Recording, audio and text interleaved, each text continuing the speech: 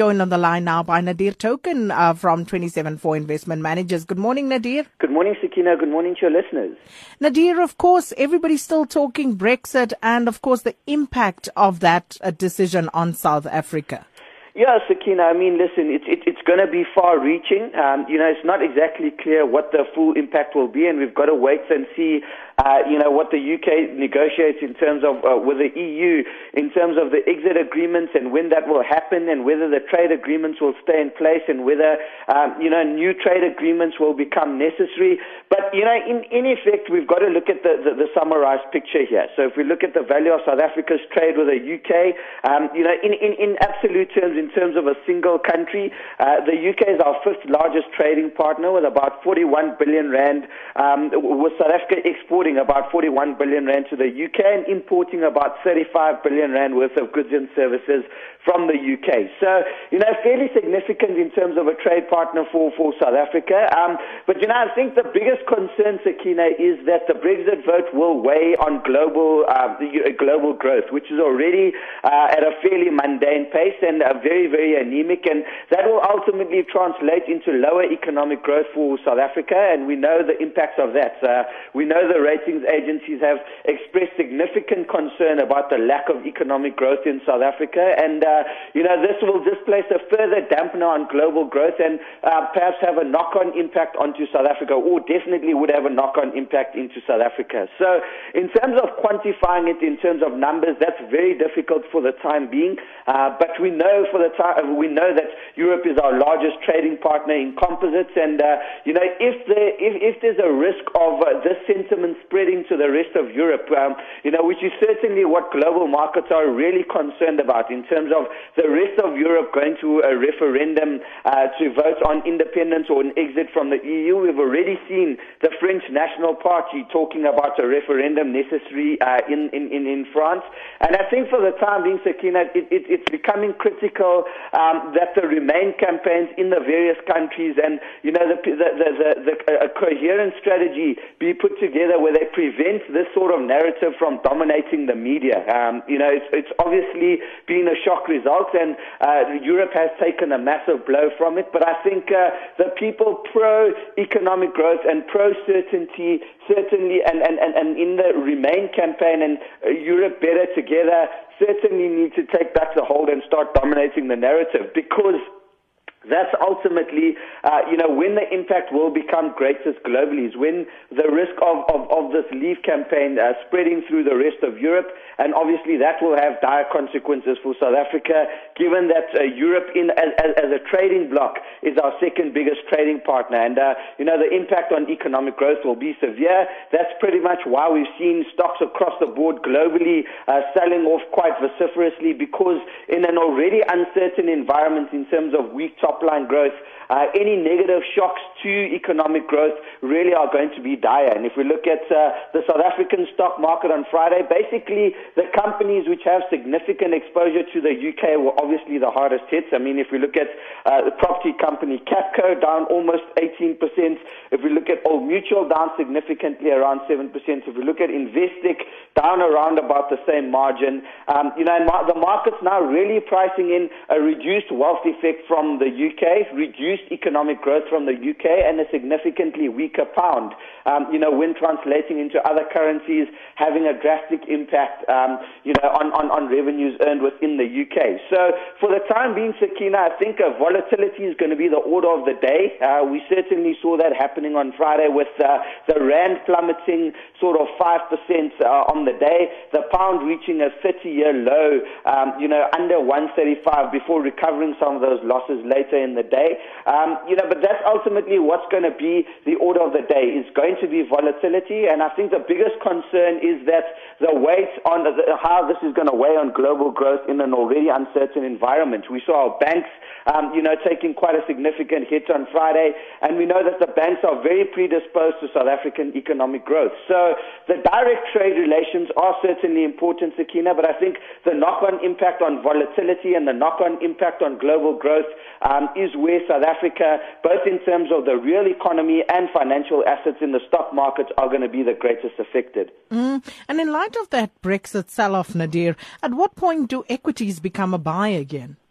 Yeah, Sakina, listen, I mean, over the short term, there's going to be a lot of volatility. We've obviously seen stock prices come off quite a bit. I mean, if we look at the FTSE All-World Index, we lost $2 trillion on that index on Friday alone. So it is a significant number. But buying equities simply because they've lost value is not a good strategy. We've got to get more clarity around the impact of Brexit, and we've got to get more clarity in terms of where economic growth is going. Because ultimately, equities are a function of how fast you can grow earnings, how much dividends you're paying, and basically the multiple re-rating, or willing to pay more for a dollar of earnings into the future. Now, we already know that we were on the precarious side with regards to multiples on the MSCI World, probably trading at around 16 times forward, and pockets of that trading significantly more expensive, and the parts trading cheaper were potentially plagued businesses with short balance sheets and no real prospects of growth. Sakina, I think the biggest issue here is that it's got to be a case-by-case analysis. Obviously, the parts of the market which are going to be the first point of interest would be the highly defensive sectors, probably with a dual listing in the UK, but with not much revenue being derived out of the UK or the rest of the European trading partners. I mean, if you look at an example of that would be something like a British American Tobacco, where they ultimately would benefit off a significantly weaker pound because they derive most of their, almost all of their revenue outside of the UK, most of their revenue outside of the European Union, apart from a couple of Eastern European countries, and they're a fairly defensive sector with high margins and a very good balance sheet. So, at some point, there's going to be some interest turned towards stocks like British American Tobacco for potential buying opportunity. Old Mutual is another company that comes to mind, but obviously, that's a little bit more geared towards global economic growth, in the insurance markets, and being able to grow the number of customers you have or grow the premiums you're earning from them.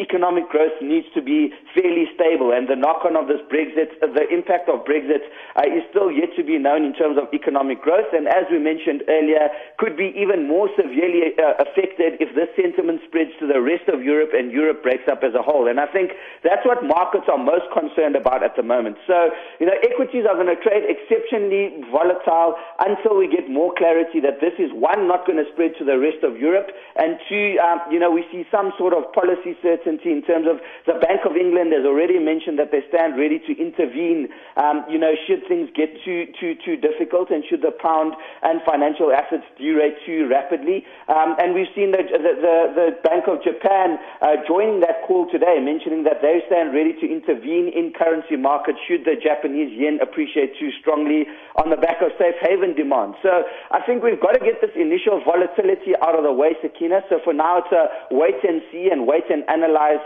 sort of scenario.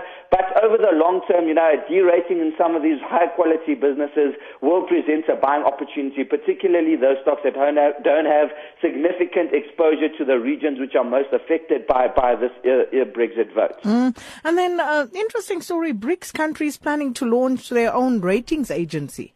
Yeah, really interesting story, Sakina. In fact, a couple of weeks ago, we had one of your listeners asking a question about the ratings agencies and why they're all dominated in the developed markets, particularly within the US. And I think this is quite an interesting story because, Brics governments and Brics corporates, are a little bit disillusioned, should you say, by the ratings they receive from the three major ratings agencies. And they believe that there's an untoward bias to a more negative narrative towards the emerging markets, and as a result of that, it affects their borrowing costs quite drastically. I mean, if you look at just the last 2 years, we've seen Brazil being downgraded to junk status, we've seen Russia being downgraded to junk status, we see South Africa, on negative watch, perhaps, and not completely out of the woods yet, with potentially a ratings downgrade at the end of the year by S&P, and we see most of the the emerging market countries on negative watch, and I think they're becoming a little bit disillusioned by this. And this has given rise to an initiative by the Brics as a collective, Brazil, Russia, India, China, and South Africa, as a collective to investigate, setting up a new ratings agency. And we know that state-owned banks in India and Russia as well have a big drive in terms of putting this together. And I think the biggest question at the moment, or their biggest concern, is that the ratings agencies are fundamentally conflicted because they earn revenue from the companies and corporates which they rate, and that fundamentally is a conflict of interest. So, I think there's different models being investigated in terms of how this ratings agency can be set up to avoid that conflict in terms of the people you rate compensating you. But I think, Sakina, the critical part is that these ratings agencies are going to have to gain credibility from the international market, because essentially a ratings agency is only as good as what the investors who are buying instruments from the companies that they rate believe they are. So